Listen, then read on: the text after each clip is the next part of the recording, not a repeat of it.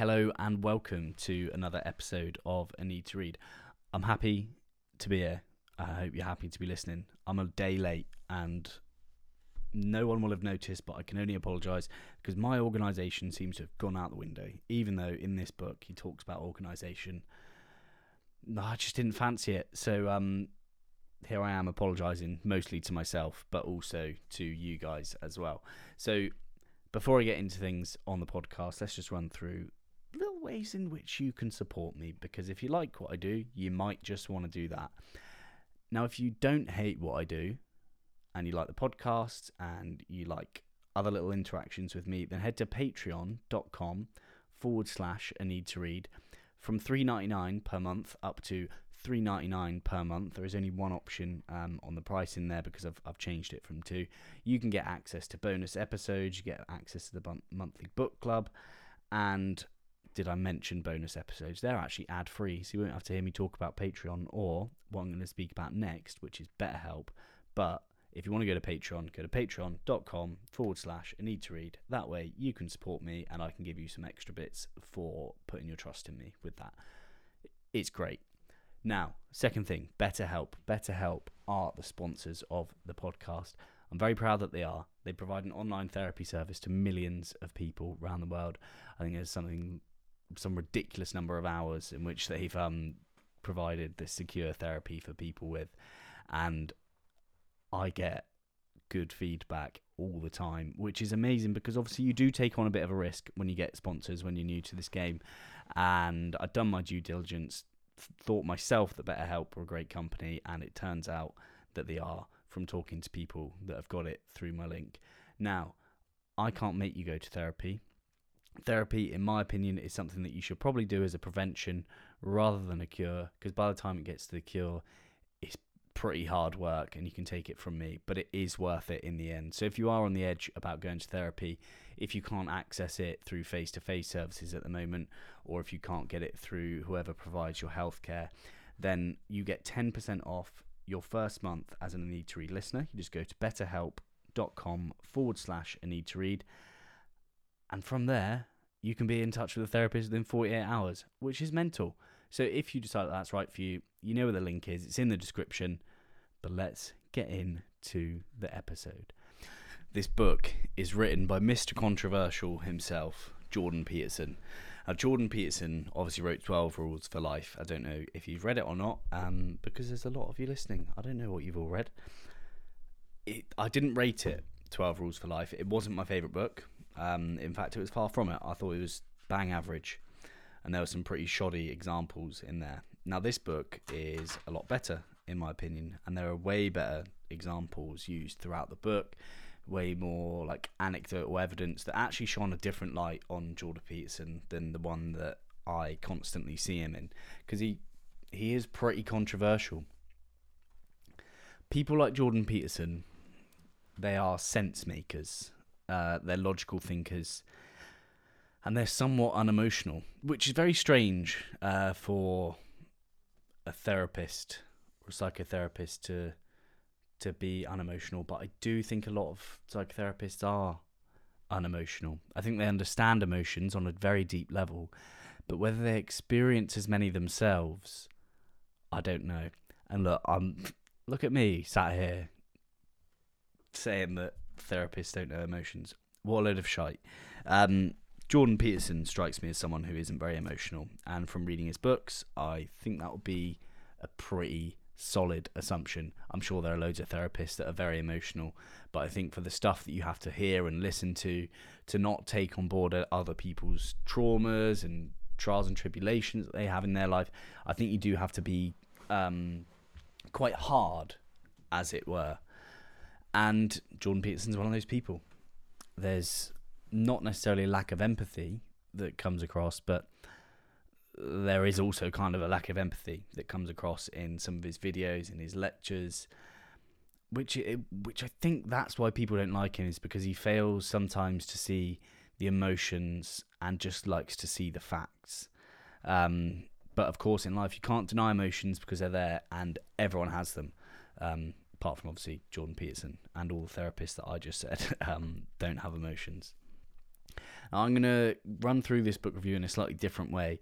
I'm going to review every chapter in short, because that is what people voted for on Instagram, and I think that's quite a good way for me to do it. Now, rule number 1 in the 12 More Rules for Life, Jordan B. Peterson, Beyond Order. Do not carelessly denigrate social institutions or creative achievement. Now, do not moan about your situation or blame society for your standing in it, or blame the fact that there are rules, or blame the fact that some of the rules are getting loosened. That's what you should have called it if you wanted people to understand it a bit better, because denigrate is a word that I didn't know what it meant until I started reading the book and had to look it up, and it essentially means just bad mouthing, because that's just what it means. But look, smart people use long words. This book was pretty intellectually challenged. There are a lot of words I had to look up, and some words I just didn't bother with. I just sort of breezed over and kind of assumed what they meant. But that's the joy of reading, because you get to do that. You could literally think denigrate. I could have just made up what that meant, and most of you would be none the wiser, because I've never heard that word before reading this book. But in rule number 1, there are a few things Jordan Peterson goes into, which I shall mention now. One of the things is what it's very clear to see here is that he's sort of saying to people that are left-leaning, hey, stop being so mad at the institution for having all these rules that you have to follow, because order is somewhat necessary in life to sort of manage the many. And what he's saying to the right-leaning individuals is, look, change is absolutely necessary, because some of the things and rules that we live by in the world are outdated, and we need change makers and creatives to come along and push for those changes so that we can move forward as a general civilization, not just on an individual basis, but as the human race as a whole. Some form of order is absolutely necessary. But do you want my prediction for where the world's going to go? Fine, I'll give it to you. There's going to be so much machine automation that comes out, and that's going to allow for more people to have more free time, which will then allow them to become more creative, which will then come for a more change-making world. And it's at that stage you just need to be careful that we're not just carelessly denigrating all social institutions, just as Jordan Peterson has said. But there will be more creative achievement, I think. And one of the quotes from the book is, if you understand the rules, their necessity, their sacredness, the chaos they keep at bay, how they unite the communities that follow them, the price paid for their establishment, and the danger of breaking them, but you are willing to fully shoulder the responsibility of making an exception because you see that as serving a higher good, and if you're a person with sufficient character to manage that distinction, then you have served the spirit rather than the mere law. And that is an elevated moral act. So what he's saying there is, if you can look logically at a situation, say, hey, these are the rules at the moment, I understand what sacrifices people have made for these rules to be in place, but I still think they're absolute bullshit, and I'm going to do good for the good of the people, then go right ahead and do it. I think that's what he's saying there. And I think one part that he says is that true winners play fair. I don't know about that. When I was in the Marines, someone said to me, if you're not cheating, you're not trying hard enough. And sometimes if I'm playing board games, that's the route I'll go down. But you can't cheat your way through life. So true winners do play fair, I think, because then you get to win guilt-free. One of the examples it used in Rule 1 was about children playing, and for like the necessity of rules and for the necessity of kind of like the way that we're kind of brought up. It's nature or nurture. I'm not too sure on this, but Jean Piaget, a psychologist, observed children playing, and the games that they played naturally gravitated towards sort of authority figures being within them and having assigned roles, as opposed to just being games of absolute chaos with no rules. And I think that just goes to show, at a young age, we kind of do appreciate a bit of law and order and a bit of someone saying, hey, go here, go there, don't go here, don't go there, because it allows us to know like the boundaries in which we need to play within or live within. So that is basically, do not moan about your situation unless you're doing something good about it. So a pretty harsh thing that he said is that he had a client who was in her mid-20s and she wouldn't get out of bed, and all she would do was complain about the state of the world. And he basically said to her, look, you have no right to be complaining about the world if you're not even going to try and keep yourself in order. Which, I mean, I think it's true. Like, there's been times where I've definitely been moaning about the way that things are in the world, moaning about society, moaning about all this stuff, but I was doing fuck all to change it myself or to change myself. That we all know that you can't control some of the things that happen around you. You can only control your attitude to it. And that's summing up, actually, rule number 1. I think nothing more to say. Rule number 2, imagine who you could be and then aim single-mindedly at that. Now, I really like this chapter because, like, who could you actually be?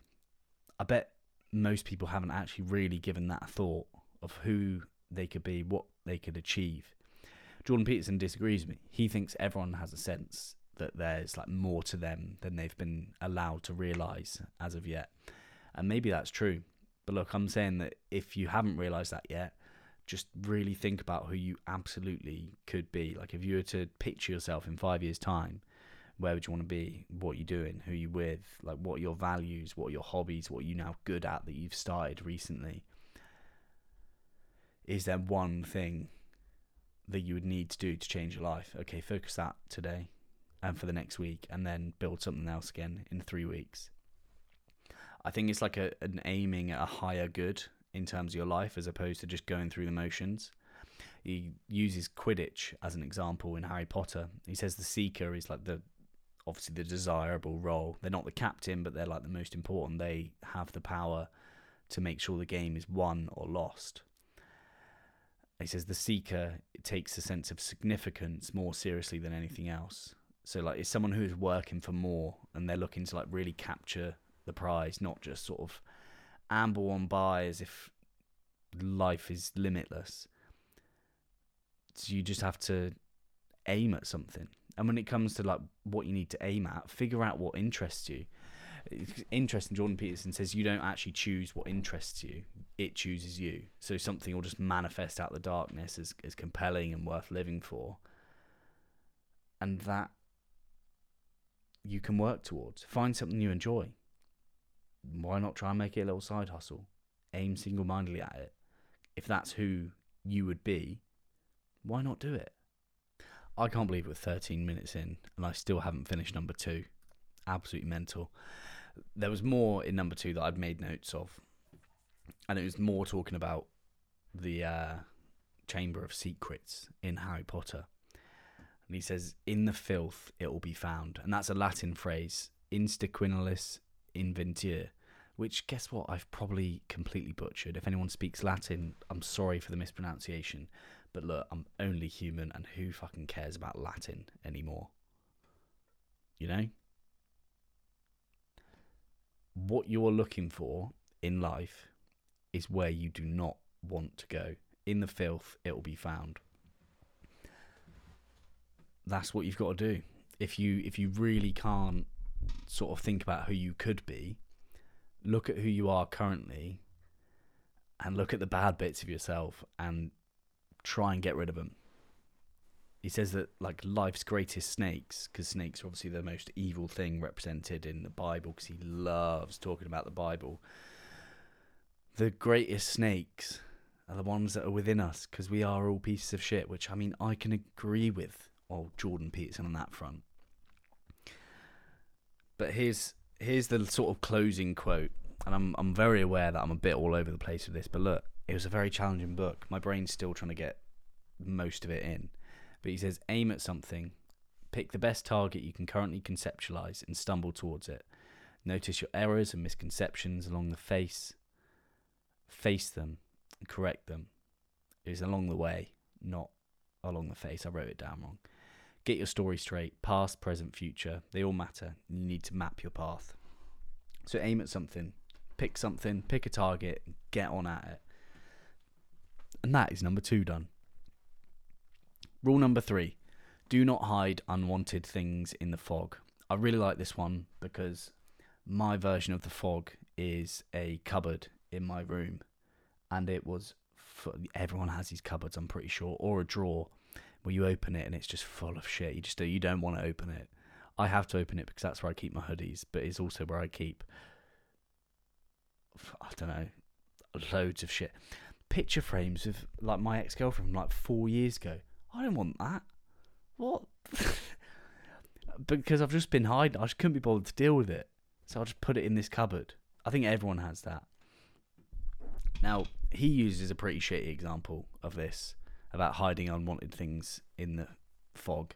He uses an example of his father-in-law, who's apparently unhappy with the size of the plates that his wife keeps giving him dinner on for 20 years, and then he kicks off massively about it after 20 years. And I think what Jordan Peterson's trying to get out there is, if you are not happy with something, just say about it. So it doesn't have to be something physical that you're hiding in the fog. It could be your feelings that you're hiding in the metaphorical fog and keeping them away from people, which will then lead to you having a breakdown about the plates that you're served your lunch on by your wife, which no one wants to be that guy. He talks in this one about the sins, obviously because he loves the Bible, absolutely loves God. He talks about the sins of omission and sins of commission. Now, the sins of like actually doing something bad, the sin of commission, people generally think that's worse than the sin of omission, which is leaving things out. Jordan Peterson tends to disagree. He thinks the sins of omission are worse. So my sin of omission is just leaving stuff in a cupboard and just pretending it's not there, hoping that it will go away. And you can't do that in life. If you feel a certain way about something, or if you're trying to hide something, I've probably got a phone box from a phone like 6 years ago that's just under my bed because I'm refusing to throw it away for some reason. I'm hiding it in the fog, and it doesn't make sense. I tend to not hide things in the fog when I'm doing it in a personal sense. Like if I've got something to say, I tend to just say it. And if I'm trying to communicate my feelings with people, then I'll just be straight up with that, because I lived a long time hiding, to use Jordan Peterson's example there, like unwanted things in the fog. I lived a long time of just not talking about how I felt, even if it was like detrimental to a situation. I'd rather carry the burden of the bad feelings than have to tell someone I don't like something, which is complete and utter bullshit. And if I could give one bit of advice, if I could give you one of my rules for life, is just if you think about something 3 times, just say it. Or if you think about something 3 times, just do it. I'm saying that that's a rule, but we've obviously just heard about the pictures of an ex-girlfriend that I had in my cupboard. It is gone now, just to be aware, but I just didn't, that just screamed hypocrisy, what I was just saying there. But you get what I mean. Do as I say, not as I do. You know what I'm saying? One of the big quotes is, at the end, he says, failing to look under the bed when you strongly suspect a monster is lurking there is not an advisable strategy. So I think what he means there is, look, when you think something's up, go and investigate it, as opposed to just pretending that it's not there and just letting it sit in the fog, stagnant for a while. So that's rule number 3. The explanation of the rules will become particularly shorter, as I realised that I couldn't be bothered essentially to write massive long essays on each one like I did with number 1 and 2. Rule number 4, notice that opportunity lurks where responsibility has been abdicated. So basically, when someone else won't do something, it's time for you to step up, or when something's not being done, it's time for you to step up and shoulder the responsibility. He says the pursuit of a goal is the key to happiness, and the pursuit of a goal is also like it screams responsibility, because you're taking responsibility for yourself or for whatever that end goal is. So therefore, responsibility is a key to happiness, according to old Geordie P. Now, when things aren't done, obviously they don't get done. I don't need to explain that to you, because of course you're not stupid. But he says that people are more commonly upset by what they didn't even try to do than the errors that they actively committed whilst engaging with the world. So just try and do something. If you're at work and you're getting pissed off about the way things are done or things that aren't being done, just do them. And then maybe you do that for a few months and you go to your boss and you're like, hey, by the way, you know how everyone here is a lazy shitbag and none of this stuff was getting done? Your boss will be like, yeah, I knew about that. Yeah, I manage this place, of course I know. And you go, well, guess what, bitch? I've done them all. I've done all these things, so can I have some extra money? Or do you want to promote me or swap jobs? Maybe that conversation might not go well if you use my exact words, but it might go a bit better if you use your common sense and go about it in a better way. But what we're saying is just take on some extra responsibility, especially if other people are abandoning it, because it will put you above the others. I know life's not a competition, but it is, kind of. So give it a go. And here is a very, very good thing that he says he says, what makes you so sure you don't want something heavy to carry? Like, how do you know that you don't want to do the hard work? How do you know you don't want the extra responsibility? How do you know all these things? Here's the thing, you don't. There you go. And that is rule number 4, as summarised by me. Rule number 5, do not do what you hate. I don't need to break that one down for you because that one's pretty simple. And he's not really talking about things like going to your aunt's birthday or other shit things like that. He's talking about like just generally things that you don't like doing, things that you really hate doing, situations you hate being in, jobs you hate, or anything. He does talk about it quite practically as well. It's like, obviously you can't just leave your job like with responsibilities, but you can actively try and find something else. You're better to try and fail than not to try at all. And he talks about like when people are searching for new jobs, he says it will take about 50 applications before you probably get the job. And you're doing yourself a disservice if you just sort of presume the worst after like a couple of rejections, because you're still going to be doing something that you hate. And people don't often calculate the risks of staying put in something that they hate. They often calculate the risks of moving and be like, oh, I wouldn't want to move because what if this happened? What if that happened? But it's like when I left my job, like the risk of me staying in that job, it was pretty high. Like I didn't like it. I hated it. In fact, it made me hate my life. So the risk of me staying put was I could have gone into a way darker place, and I was already in somewhere that was pretty dark, so I had to leave. And he says sometimes if you've got to cut off a cat's tail, which I wouldn't recommend you do, don't do it an inch at a time.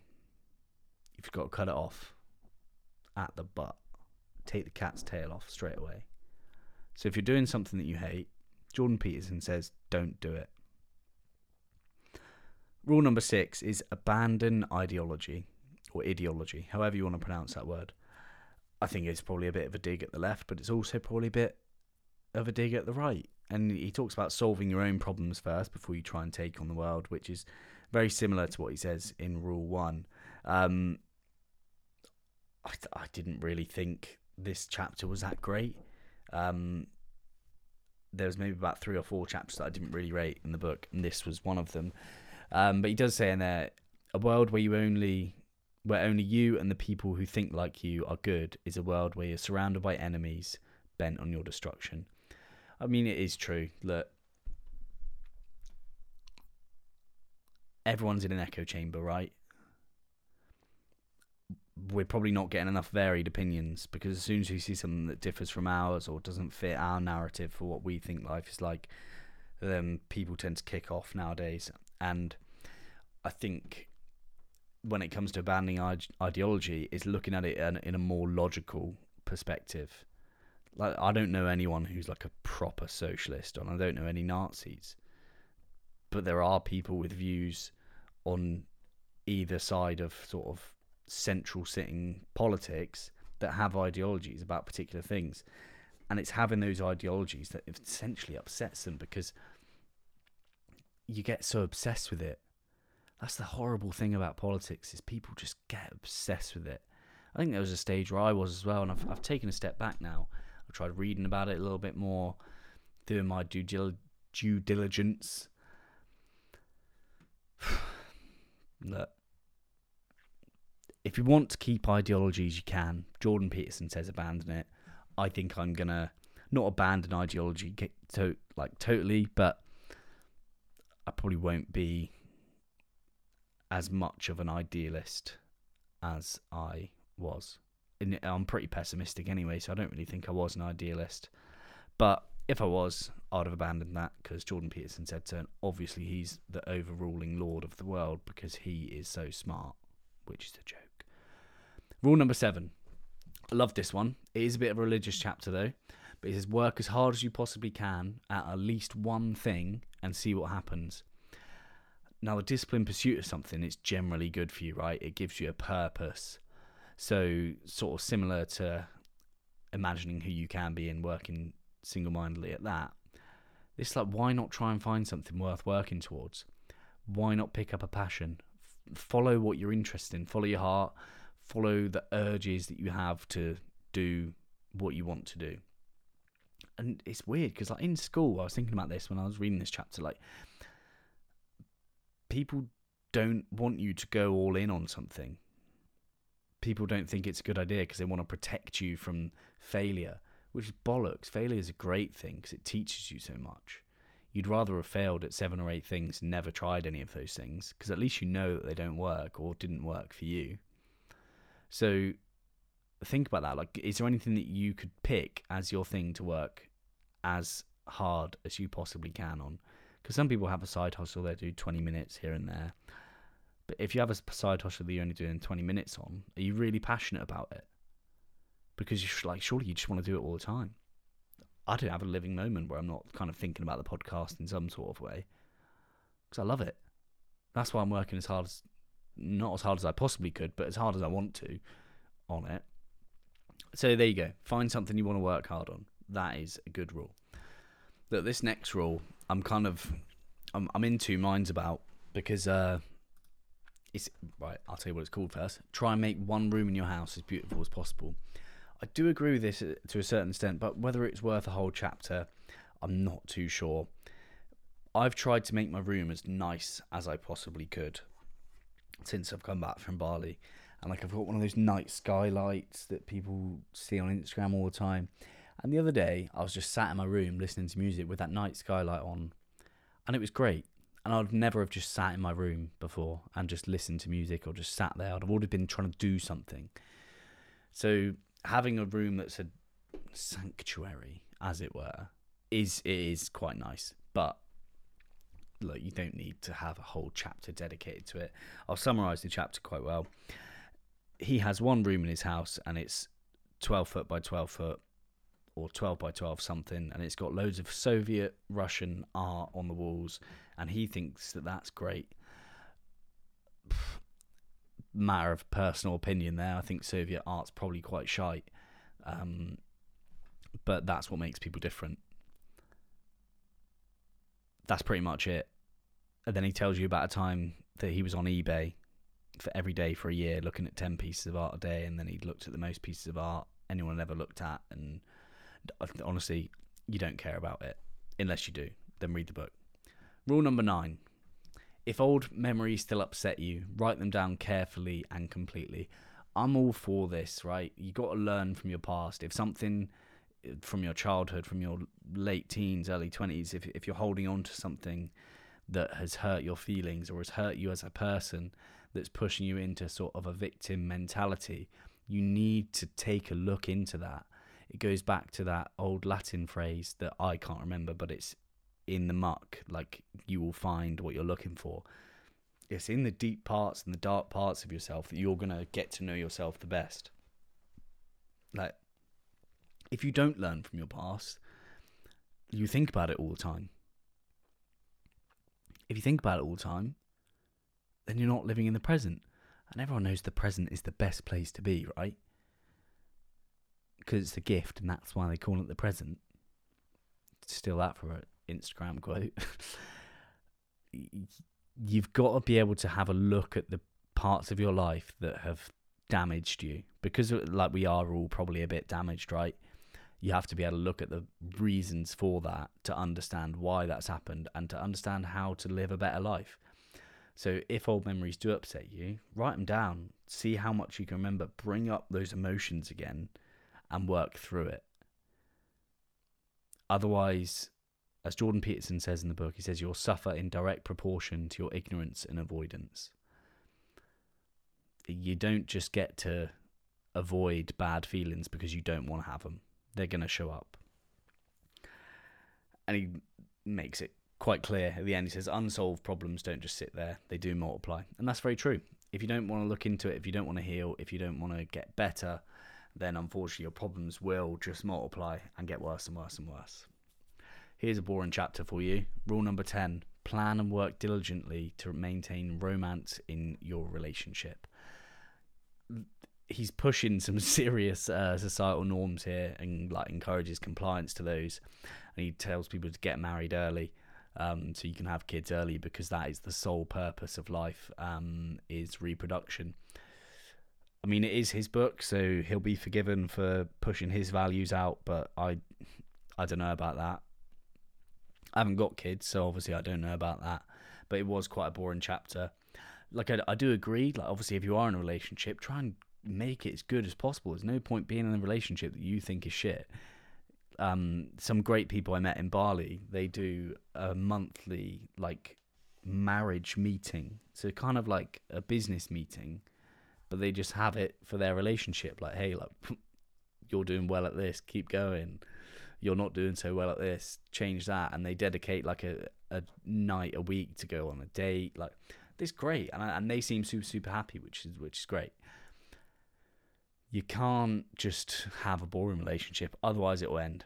Here's an interesting thing. Jordan Peterson thinks if you have sex once a week or less, then one of you is going to have an affair. That's what he says from his experience, and he's obviously spoken to loads of people because he's a therapist.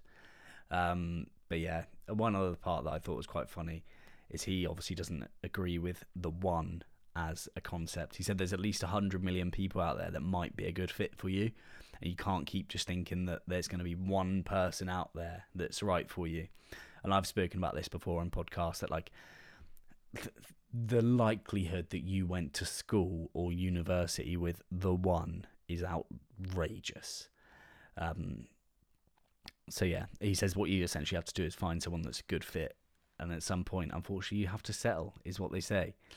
So another couple of interesting things here is he says if you do find someone perfect, what makes you think that they're not going to run a mile, and why would they want to be with you? And I mean, that is so true. Like, I obviously looked at myself as soon as I read that, and I was like, God, if I found someone like perfect in my opinion, would they want to be with me? And I thought, you know what, probably not. And I can't blame them, because I'm not perfect. I think for you to think that there's someone perfect out there and to not think that you're perfect is pretty crazy. And obviously, I'm going to break this down for you real quick. You're probably not perfect. If you do think you are, how do you do it? That's a serious amount of self-esteem. But likely scenario is you're not perfect, because we are all but pieces of shit, as I like to remind everyone so often. Rule number 11. Do not allow yourself to become resentful, deceitful, or arrogant. This chapter was quite good. He did go into a lot about Snow White. Oh no, it's Sleeping Beauty that he went into, and he talks about how people shield their kids from upset and dangerous, like when they're younger, which then when they're exposed to the real world, they will then just be upset with everything. And that's at that point they become resentful, or they start lying, or they become arrogant. It's like when you become a liar, you almost get addicted to the success of a lie. Like it's rewarding to lie to someone and to get away with it. It's a good feeling. Like you feel like you've tricked someone, you feel like you've duped someone. So don't be a liar. That's one part in there. And don't be resentful. Don't despair. When you think life is like happening to you, I think that's when you get a bit resentful. You feel like you don't deserve things to be happening. And that's like, you just become resentful to everything, people around you, your situation, because you feel you don't deserve something. Oh, look, I'm not going to sit here and say that you do deserve anything bad to happen, but you'd be naive to think that they wouldn't, and that things in life happen because they're deserved.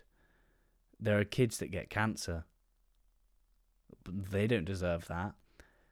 If you deserve something, then everyone deserves everything that they get. It's not a case of people deserving things. Life just happens. It's not happening to you, it's happening through you. Think about that one. You don't deserve bad things, but they just show up. It's not about deserving it. It's just about the fact that shit happens. You know? Rule number 12 is be grateful in spite of your suffering. Be grateful for your suffering. Right? Like if something bad happens, you're going to learn from it. And if you're just suffering and you're just worried about the fact that you're upset or sad or depressed or anxious, if that's what you're focusing on, then that's what you're aimed towards. It's like surfing, right? So I've only recently got into surfing. And I didn't realise that when you look somewhere, that's where you go. I was surfing when I was in Bali, and I caught this wave, and there was a girl in front of me, an Indonesian woman, and she was just in the water, and she seemed to be right in front of me as I was surfing towards her. Look, I'm shy. I don't really know how to bail off properly without killing someone. And I was looking at her thinking, oh my God, I'm going to hit her. And because I was looking at her, that's where I went to. And she told me afterwards, she's like, if you look at something or someone, like that's where you're going to aim towards, and that's where you're going to steer towards. And that's kind of like with your suffering. If you look at, oh, by the way, the girl was absolutely fine. I did completely run over her surfboard and break it, but I paid for it to be fixed, because apparently that is what you do when you break someone else's stuff. That makes you a good egg, is what she said. She said that someone's done it to her before and then just surfed off. Whereas I didn't. I got out of the water and went and gave a load of money to get a surfboard fixed. But what I'm saying there is when you look for stuff, you'll find it. When you look at something, you're going to naturally gravitate towards it. If you're suffering and all you can think about is the fact that you're suffering, that it's so bad that it's happening to you, then you're not going to get out of it as quickly as if you were to be like, hey, do you know what? I'm actually glad that I'm going through this, because this is going to make me a better person.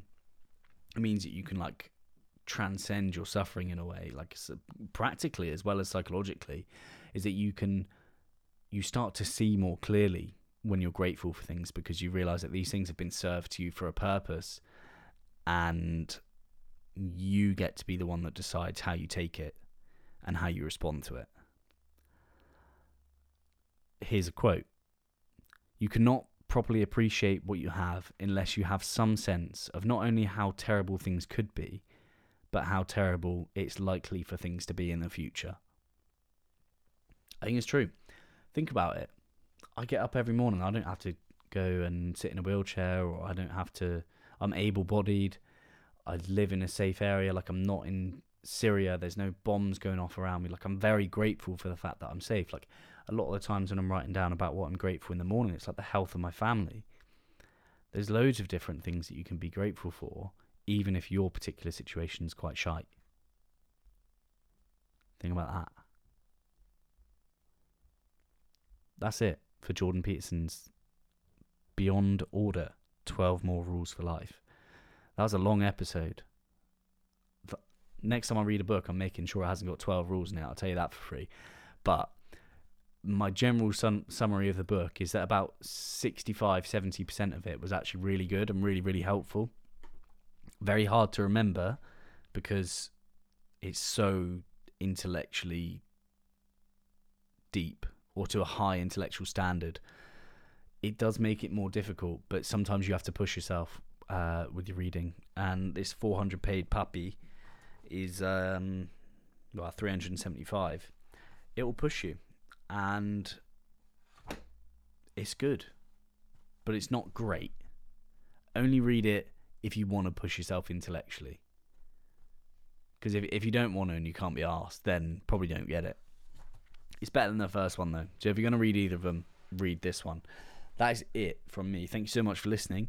I'll be back soon with another guest episode, and I will not be missing a Monday upload again, and I do apologise for that. Not that you give a fuck. So, to close it all off, if you want therapy, you go to betterhelp.com/Anita Reed and you get 10% off. If you want to support me as a creator, as a podcast person, as a person that you listen to regularly, head to patreon.com/Anita Reed. You can join the book club, you can get bonus episodes, and your life might get about 0.0003% better. But that's marginal gains, you know? But that's it from me. Love you, bye.